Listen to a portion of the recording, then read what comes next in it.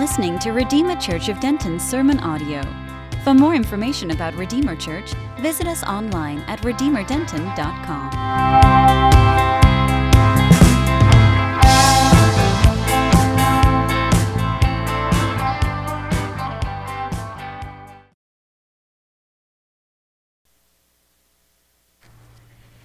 It was my fault. Sorry.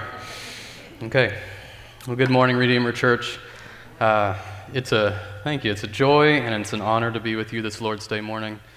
And Micah has become a good friend of mine over the past few years, and I've enjoyed getting to know a number of you as well.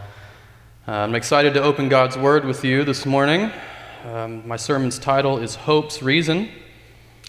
You may have noticed that it's a somewhat lengthy and it's a difficult passage, and so I'm going to pray, and then we're going to get after it. All right, let's pray. Father, we're thankful for your word and your spirit and your gathered people this morning. Today in our hearts, may Christ increase and may we decrease. Open our eyes to behold wonderful things from your word. We pray it in Christ's name. Amen. Well, my daughter turned 4 a couple of weeks ago, but when she was about a year and a half old, I got one of those phone calls you never want to get as a dad. I was out to lunch with a member of our church, and we were at Chewy's, and my wife called. She sounded a little panicked, and she wanted me to get home right then. She said Lydia had been hurt, and so, I said something intelligent like, "Are you sure I need to come home right now?" And she rightly insisted. And so, just to further impress you with my intelligence, I told my friend then that I'm sure I'll be back in like 10 minutes. And he shook his head because he knew better. So I go home, and you try to warn your kids not to stick their hands into things like light sockets or the dog's mouth or a car door when it's shutting. And Lydia was getting really good at walking at this point, but she still liked to hold our hand when she walked around the house. And so my wife had her hand, and they were coming out of the bedroom into the hallway, and right as she was shutting the door behind them, my daughter stuck her little finger right in the hinge of that door, and it closed on her. And so now here I am, I'm home, and I'm staring at the top of my daughter's tiny little finger bone. She'd split her fingernail in half and raked all of that flesh all the way back. Yeah. So reality sets in as dad, and I go, okay, get in the car, and we go down to the pediatrician's office, and then we go on to Cook's ER, and the moment comes for stitches, and I'm asked to hold my tiny girl's little arm and hand still while they stick that needle in her hand about 5 or 6 times. And I'm losing it because she's screaming in pain and looking at me like, "Daddy, why are you doing this to me?" So I'm dying inside. And from her perspective, she was confused, consumed by her pain, maybe even felt like I was being cruel to her. But from my perspective, I was doing what must be done to ensure that she would heal and be whole because I love her. Despite how much it hurt me to see her in pain, despite her misunderstanding at the moment. By the way, she healed up fine. It looks great. You can't even tell it happened. But today's passage is in some ways going to be all about that kind of perspective change. You see, suffering is always a terrible thing. And I want to acknowledge something important from the start here. Sometimes you and I suffer as a result of our own sin. But I know that many of you here have likely suffered simply because you live in a broken world where bad things happen and people do bad things to you. Some of the godliest men and women throughout history have experienced some of the most intense and prolonged suffering imaginable, sometimes even for doing the right things. But regardless of why, we are all painfully aware that things are not as they ought to be. And yet, thankfully, the promise of today's text is that even in the bitterest of circumstances and temptation, we are never actually without hope because God is God. And even more than that, in Christ, our difficulties are never meaningless or without great purpose. The context for our passage this morning picks up where Jeremiah's prophecy left off, and it's safe to assume also that Jeremiah is the author of Lamentations as well. He's writing in the wake of the destruction of Jerusalem and the temple at the hands of Nebuchadnezzar and the Babylonians in 587 BC. And that event began 70 years of exile in Babylon for God's Old Covenant people. If you're interested, you can read more about that in 2 Kings 24 and 25, but for our purposes this morning, what you need to understand is that these events were the most catastrophic imaginable for the people of Israel, and at the same time they were intensely brutal. For one, the military practice of Babylon would have been incredibly cruel. Beyond that, Jeremiah is lamenting the Judeans' own cruelty toward one another. I don't say this next part to upset you, but just to give you an idea about how bad things got. He describes parents cannibalizing their own children. So these are truly dark and evil days in the course of redemptive history. Additionally, to Israel and Judah losing their king, the land, their priests, their prophets, the temple, this was all in some ways to lose everything that made them who they were. These things identify them as God's covenant people. They especially would have been concerned that the Davidic king had been carted off to Babylon and that his sons had been murdered there. And so some would have wondered how then God could keep his covenant promises to David to establish his offspring forever and to build the throne of his kingdom for all generations. But to be clear, there was nothing impulsive or capricious on God's part about any of this. In fact, God had been incredibly patient with his people over hundreds of years now. If you remember, they had all collectively made a covenant with God at Mount Sinai. And if you'll turn with me to Deuteronomy chapter 30, here Moses is going to record this covenant starting in verse 15. Deuteronomy 30, verse 15. See, I've set before you today life and good, death and evil. If you obey the commandments of the Lord your God, that I command you today, by loving the Lord your God, by walking in his ways, and by keeping his commandments and his statutes and his rules, then you shall live and multiply, and the Lord your God will bless you in the land that you are entering to take possession of it. But if your heart turns away and you'll not hear, but are drawn away to worship other gods and serve them, I declare to you today that you shall surely perish. You shall not live long in the land that you're going over the Jordan to enter and to possess. And if you were to look just a page over at chapter 31, you'd see God telling Moses that the people will in fact break this covenant. And so the day of trouble had finally arrived for Israel. The Old Testament prophets often call this the day of the Lord. Flip back to Lamentations. With all that in mind, hopefully you get a sense for the kind of despair and suffering present as the author writes the poems that make up this book. And if we're all honest, you and I have all at times questioned God's goodness in times of suffering. And even though we question him, God is so good as to give us books like Lamentations in his Bible. Lamentations spends most of its energy giving God's people language to come to him with when we are frustrated or confused or in despair. The book is something of an ABCs of how to grieve well. Each stanza in the first 5 chapters begins with a different letter of the Hebrew alphabet, and there's a paradox to using that kind of ordered presentation to these poems, given the chaotic and confused feelings of grief that Jeremiah is expressing. And that irony is most visible in chapter 3 as he grieves the experience of God's just wrath while at the same time appealing to that same justice and goodness in God as his reason for hope. In other words, because God is just, he not only deals with sin, but he also keeps his promises of redemption. So the central theme running throughout the book is that God's people can and they should cry out to him with honesty and with hope and with reverence in times of sorrow, because in his perfect justice, he's also unchangingly kind and faithful. And of course, looking back with New Testament lenses on, we know that all the promises of God find their yes in Christ. So if you're taking notes this morning, here's my big idea. Here's my sermon in a sentence. To have Christ and to trust him as faithful and kind gives true hope in affliction. I'll say it one more time. To have Christ and to trust him as faithful and kind gives true hope in affliction. And we'll see this big idea play out in 3 movements. In 1 through 21, we'll take a look at our cry in affliction. In 22 through 24, we'll see our reason for hope. And in 25 through 33, we'll see our response in hope. One word before we dig into the text itself. Perhaps you're here this morning and life hasn't been marked by much loss or suffering for you. If that's you, that's okay. A so-called boring testimony is not a bad testimony. But I'm going to encourage you not to check out on this one.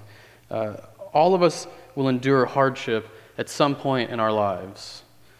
But if you're a Christian, and especially if you're a member of this church, you also have a responsibility to rejoice with those who rejoice and to weep with those who weep. If you don't listen to this sermon for any other reason today, listen for the sake of God and for the sake of others. And if you're here today and you're not a Christian, I'm really glad you're here. I pray that you see the heart of Christ for you in this passage this morning, that you get time to talk about these things with some of the Christians sitting around you. So let's look at verses 1 through 21. Our cry and affliction. We're going to spend most of our time in the last two sections. So in this first section, I just want to scan over the connecting themes to give you a feel for Jeremiah's experience as he individually expresses the collective affliction of the people. In verses 1 through 3, Jeremiah says that he's afflicted under the rod of God's wrath. It appears to him that God is against him. A rod in the Bible often symbolizes discipline and guidance. It's an instrument of justice. And as you can see, Jeremiah isn't holding back from expressing who he thinks is behind all of this affliction. Perhaps you notice that between verses 1 and 20, Jeremiah mentions 20 different times that he, that is God, is doing it. So then, what's meant by wrath? Wrath can refer to either discipline or punishment. Punishment is getting the true justice you deserve for your sins. And all us sinners deserve this. As Paul explains, the wages of sin is death, but the free gift of God is eternal life in Christ Jesus our Lord. Which means if you're in Christ, you never receive punishment from God in this sense. And God's perfect love removes your need to fear his punishment. And we know that there was, in fact, a believing few left in Israel and Judah at the time that this was written. So then what kind of wrath was this faithful remnant experiencing if it wasn't punishment? The answer to that is that they were receiving fatherly discipline from God. We often think of discipline and punishment as exactly the same thing, but the Bible distinguishes between the two concepts. Loving discipline is for God's children. Just punishment is for his enemies. The writer of Hebrews defines divine discipline well. He reminds us that in chapter 12, the Lord disciplines the one he loves, and he chastises every son whom he receives. God disciplines us for our good, that we may share in his holiness. For the moment, all discipline seems painful rather than pleasant, but later it yields the peaceful fruit of righteousness to those who've been trained by it. So you see, the motivation behind discipline and punishment, they're entirely different. God disciplines his people because he wants them to be what they're meant to be. Like the need for stitches in my daughter's finger, God wants his children to heal and to be whole. Sometimes that discipline comes to us as correction. Other times, it simply forms and shapes us. It's always meant for us to become holy. So let me ask you this question then. Do you value holiness? God sees holiness as a wonderful gift. He's promised to complete the good work he started in every Christian by conforming us to the image of Jesus. Do you think about that when you suffer? Do you trust that goodness and peace come with discipline and holiness? To the degree that you don't value these things, you'll find yourself at odds with God's purposes in your life, and you'll find your suffering to feel pointless. And you'll likely think of God as harsh or unjust. Finally, darkness here symbolizes despair and terror, but also ignorance, a difficulty seeing and understanding why God's doing what he's doing. And I think these three concepts, the rod, wrath, and darkness, kind of sum up and make sense of everything expressed in verses 4 through 18. In those verses, Jeremiah is going to voice all his feelings about his current circumstances. And the feelings and the circumstances he and the people are overwhelmed by are, in fact, very real. Even though, as we'll see, Jeremiah's perspective of what's happened is sometimes short-sighted and even at times outright wrong. And yet, God's given us Jeremiah's words here as a gift to teach us something. God wants us to cry out to him and to depend upon him in times of trouble. And so Jeremiah is honest with God about how he feels, though he's not irreverent when he does so. In this way, he follows the psalmist in Psalm 142 who says, I pour out my complaint before God. I tell my trouble before him. So if we're meant to complain to God while also at the same time being reverent, there's another question for us to ask.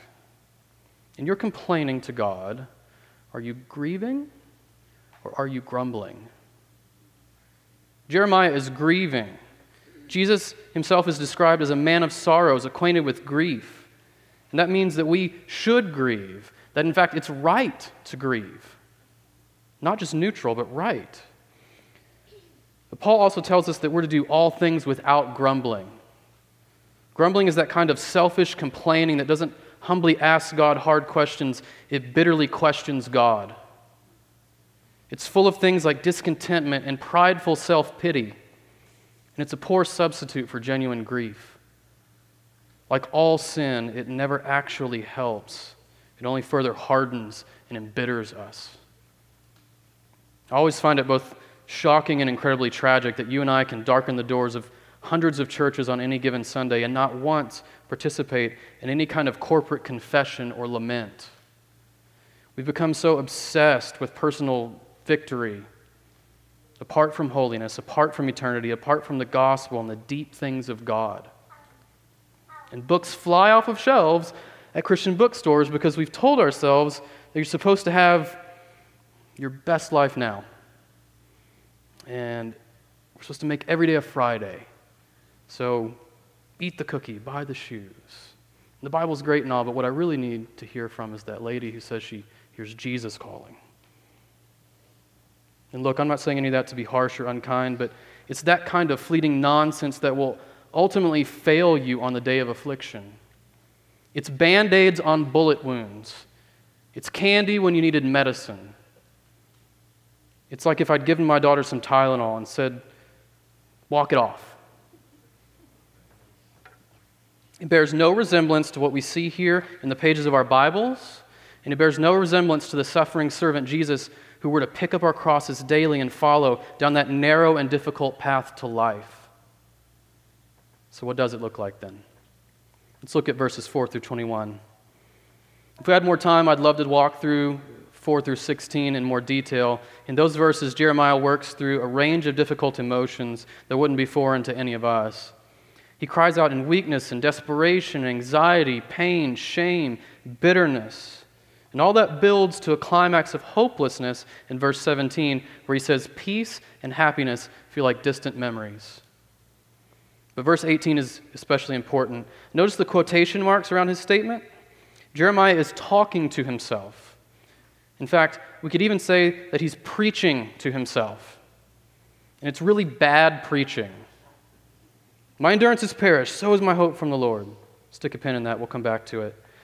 In verses 19 through 20, finally Jeremiah cries out in prayer. He asks God to remember him because he's constantly aware of his own pain. But then verse 21 marks a major shift in the poem. It introduces verses 22 through 24, which makes up the very heart of this entire book. Everything in Lamentations swirls around those 3 verses. A new perspective is about to be introduced. Jeremiah acknowledged that he, in fact, does have hope, despite how he feels, despite what he can see at the moment. So, how's he going to take hold of this hope? Well, he's going to call something to mind. The mind is the gatekeeper of the heart. What the mind entertains, the affections will consume. So, while he asks God to remember him in verse 19, he also chooses to remember God. So let's take a look at 22 through 24. This is our reason for hope. I'm going to read it again really quickly. The steadfast love of the Lord never ceases. His mercies never come to an end. They are new every morning. Great is your faithfulness. The Lord is my portion, says my soul, therefore I will hope in him. Brothers and sisters, what hope do you have in this world so full of sorrow and difficulty? How do you carry on another day when things happen like after years of wanting and trying, your spouse ends the marriage anyway? When you prayed for so long and you still lose the baby? When the memory of the abuse comes back over and over and over again? And when you give in to that same old besetting sin yet again? Why? Why can Jeremiah say that despite his feelings and despite his circumstances, he in fact does have hope? He'll give us 3 reasons. First, the Lord is steadfast in love and mercy.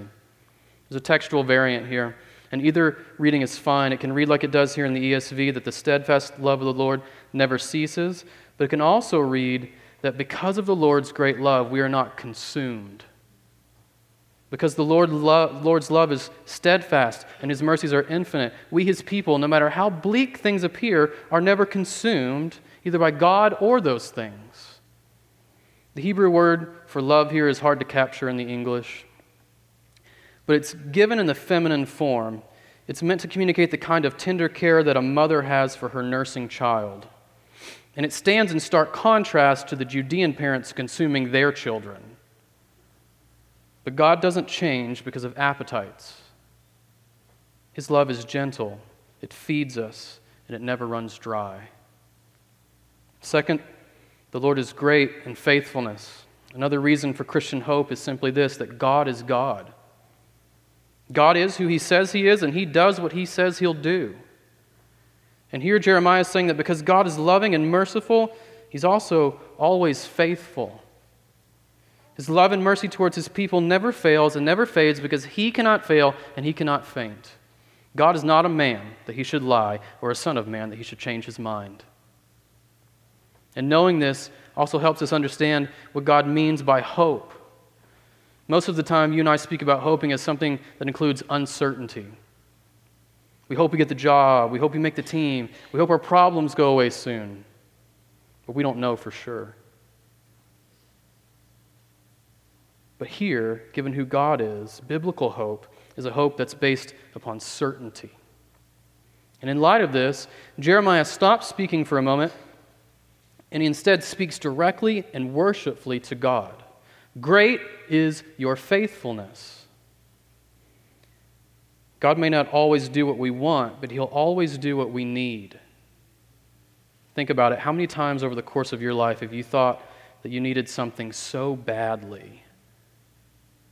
But looking back now, if you'd gotten what you wanted, it would have been an absolute disaster. Too many to count. But even what we mean for evil, God means for good. You don't actually need to be relieved of temptation and difficulty in your day-to-day. What you need is Christ in your day-to-day. You need his power and his saving work applied to you by his Spirit.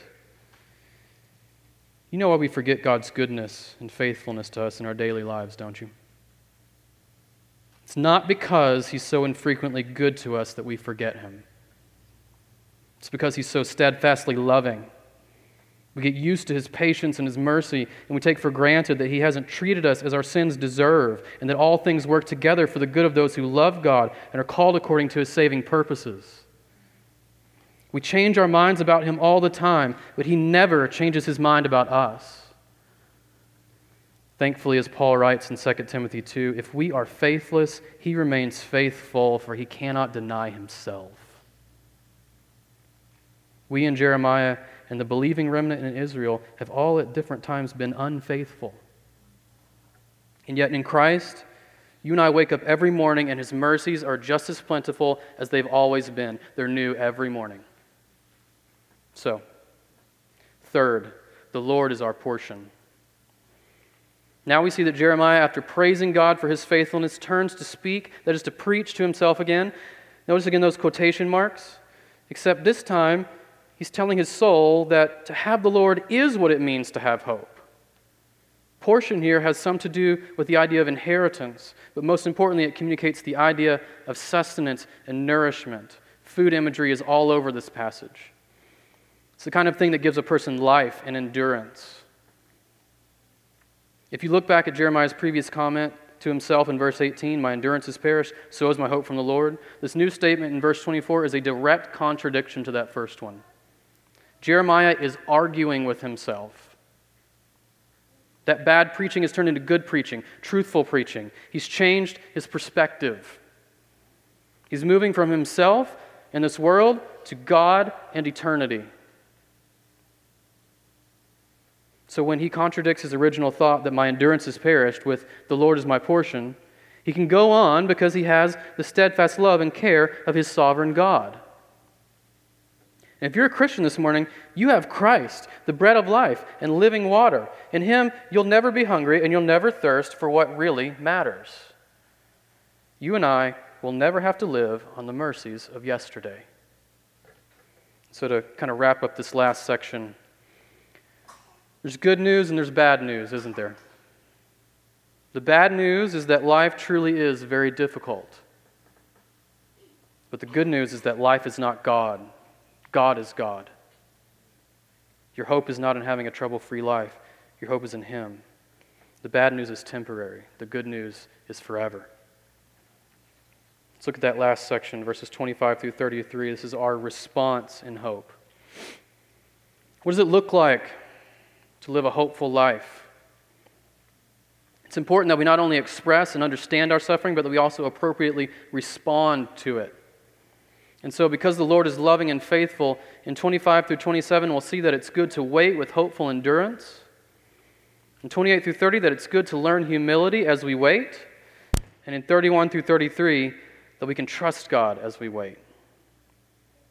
25 through 27, Jeremiah is going to list 3 ways that we can wait with hopeful endurance. Notice the repetition of the word good.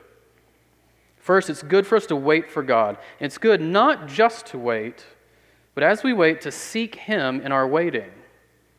We're not meant to passively wait around for God to zap us with motivation.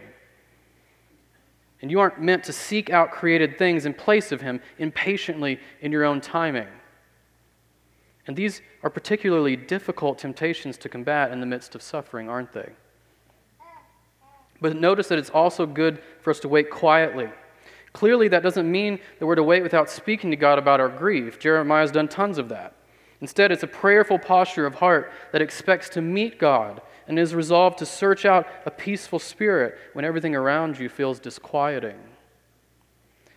And so, Jeremiah also tells us that it's good for a person to bear the yoke in his youth, meaning that it's good for you to learn from the weight of difficulty sooner rather than later in life. In the midst of all of this waiting, this is something that we shouldn't wait to do. The sooner you learn from difficulty and discipline, the sooner you put aside foolish and prideful ways. The sooner you're a person who's content and at peace, wise and humble. And in doing so, you require less correction. Amen. You begin to see that whatever God has put on your plate in a given moment is actually the best thing that you can be doing. So don't wait to do the difficult work of growing in your spiritual life. Fight for it. Seek God often in his word and in prayer and amongst his people. There you'll find the peaceful fruit of righteousness, because there you'll find him. Let's look at verses 28 through 30. There we see that it's good for us to learn humility as we wait. Hope is found in a humble and a submissive posture towards God. And there's absolutely no hope in bitterly shaking our fists at him and accusing him of injustice. Job understood this well. Twice Job responds to his suffering with worship. If you remember, Job loses everything he owns, all his children are killed, and he's struck with illness. The author tells us that in all this, Job did not sin or charge God with wrong. Can you imagine? This is nothing short of the Holy Spirit's miraculous work in Job's heart, and it must be in ours as well. Job knew above all that he needed his Redeemer. He says, I know that my Redeemer lives and that in the last day he will stand upon the earth. And we know that Job's Redeemer did in fact walk upon the earth. God himself stepped into creation in the person and the work of Jesus Christ. Christ walked upon the earth as the true and better, sinless man who's seen affliction under the rod of God's wrath. In his suffering life and his atoning death on the cross, he was truly left alone by his friends and forsaken by God in the place of every Christian. He was insulted and struck down by sinners like you and me. And unlike us, he deserved none of it. Isaiah says of Jesus that it was the will of the Father to crush him. He has put him to grief. And in doing so, he makes many to be accounted righteous. This is our only true and lasting hope. This is why we can trust God as we wait. God, in fact, kept his promises to David in Christ, despite how things appeared to Jeremiah and to Israel at the time. Jesus has redeemed all those who trust him from the curse of the law by becoming a curse for us. And where the old covenant required the people's obedience to the law in order to receive their earthly blessing, Christ has perfectly obeyed the law so that we might receive every spiritual blessing in heaven. He's given us a new and a better covenant of grace, not of works. Our suffering and sin will therefore never have the last word because he's done everything to secure our salvation, now and in what hasn't shown up yet. And so we humbly endure, resting in these last three verses. Let's look at 1 through 33. With these gospel promises in mind, we see that who God is means that we can trust him with our lives while we wait. Though he justly could, God will not cast his people off forever. Why? Because God, again, is compassionate and steadfast in his love. He cares deeply for his suffering people, and he infuses great meaning and purpose into our affliction. You see, God is also in control of everything. He's not running from the reality, verse 32, that he causes the grief. He was behind the Babylonian strikes and insults in Jerusalem. He was behind the strikes and insults that we afflicted upon Christ. And while never being the author of sin, he's also the one behind even our bitterest of afflictions.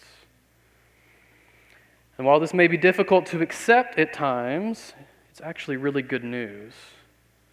If God's good, but he's not sovereign, then we have a God who might wish to do us good, but who's constrained in his power to save.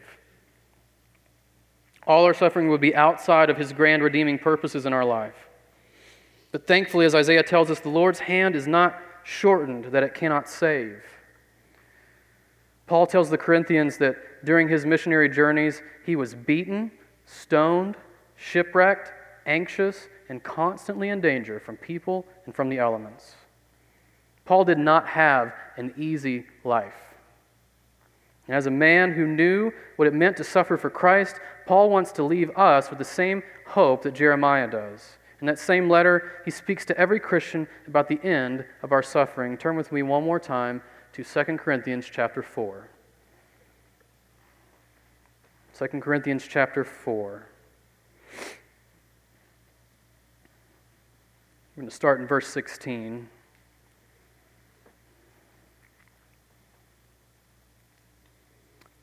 Here's what Paul says. So we do not lose heart.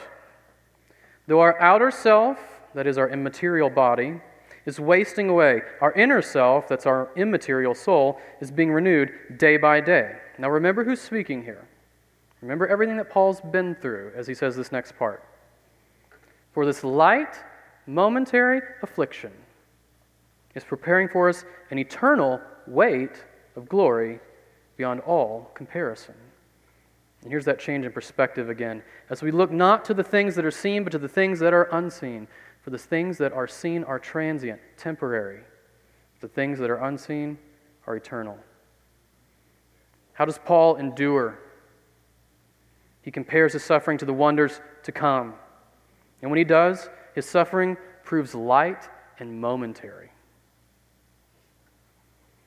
Brothers and sisters, there is a day coming, the final day of the Lord, where we'll leave this old creation behind, this Babylon, where we are strangers and foreigners, elect exiles, as Peter calls us. And in the twinkling of an eye, the old will pass away and the new will come. On that day, our faith will be turned to sight. And when Christ appears, John tells us we will be like him in all his resurrected, incorruptible body, both in soul and in body, because we'll see him as he is. And we'll hear wonderful things our souls long for. Well done, good and faithful servant. Enter into the joy of your master. And our hearts will know without a shadow of a doubt that he did all things well. I didn't understand at the time, but everything happened exactly the way it had to, and I would do it all 1,000,000 times over again for this moment. And then you'll live in that moment forever with him in a new heavens and a new earth. And Jesus will wipe away every tear from your eyes, and death shall be no more. Neither shall there be mourning, nor crying, nor pain any more, for the former things will have passed away. So, in the meantime, we're going to cling to verse 33. Look there. We see in verse 33 that while God may cause us to grieve, he never does so from his heart. What does that mean? In Isaiah 28, God's wrath is described as strange and alien work to him. God loves mercy, though he's also righteous and just. And even his wrath serves his heart of mercy. Even God's destruction of unbelievers at the end of time will signal the final redemption of his people. And if you're here today and you haven't trusted Christ for your salvation, I have good news for you. In Matthew chapter 11, Jesus gives this invitation. Come to me, all you who are weary, that is tired from carrying the weight of your sin and trying to be good enough. Come to me, all you who are burdened, that is weighed down with the many sorrows of living in this fallen world, and I will give you rest. Take up my yoke and learn from me, because I am gentle and lowly in heart. And you'll find rest for your souls. It's the only place in the Gospels that Jesus describes his own heart. Friend, offload your sin upon his shoulders. Trust him into your suffering. Let his kindness lead you to repentance. God's heart towards sinners and sufferers like you and me is one of love and compassion, gentleness and lowliness. That is accessibility and approachability. If you're a Christian here today, remember that his discipline is never his disfavor. He hates your sin because he loves you and would see you rid of it. And he's faithful to do everything to make sure that happens and then to raise you up on the last day. Until then, whenever you're tempted to sin or to give in to hopeless feelings, fight for holiness. Fight for joy like it's yours, because it is. Because you have Christ and his Spirit, the same Spirit and power that raised Christ from the dead. He's better than any sin or any transient comfort this world has to offer you. Paul reminds us in 1 Corinthians 10 that we're all tempted by the same stuff. But God is what? Faithful. With every temptation, he'll provide the way out so that you may be able to endure it. So whoever you are and whatever you're going through, come to Christ. Now and every day, receive and be empowered by your only true hope in affliction. Trust him to be faithful and kind, because he is. I'll close with this very short story.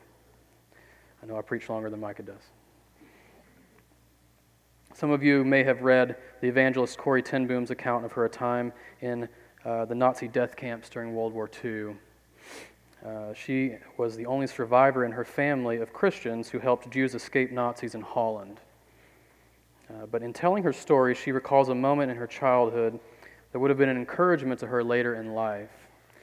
She was riding a train with her father home from a business trip, and she asked him about the meaning of a bad word she'd heard at school. And so here's what happened. He turned to look at me, as he always did when answering a question, but to my surprise, he said nothing. At last he stood up, lifted his travel case from the rack over our heads, and set it on the floor. "Will you carry it off the train, Corey?" he said. I stood up and tugged at it. It was crammed with the watches and spare parts he had purchased that morning. "It's too heavy," I said. "Yes," he said. It would be a pretty poor father who would ask his little girl to carry such a load. It's the same way, Corey, with knowledge. Some knowledge is too heavy for children. When you're older and stronger, you can bear it. For now, you must trust me to carry it for you. And I was satisfied, more than satisfied, wonderfully at peace. There were answers to this and all my hard questions, but for now I was content to leave them in my Father's keeping. We may not always understand, but we can trust our Father's heart and be at peace. Great is his faithfulness. Let's pray. Father, great is your faithfulness. Your mercies are new every morning. Thank you for your word and your spirit and your people again this morning. Be with us as we go out into this difficult world. Let this Lord's Day morning and the rest of Christ propel us out to live faithfully. And when we don't, to rest in the finished work of Christ. Thank you for Redeemer Church, Lord. We pray it all in Jesus' name. Amen. Thank you, guys.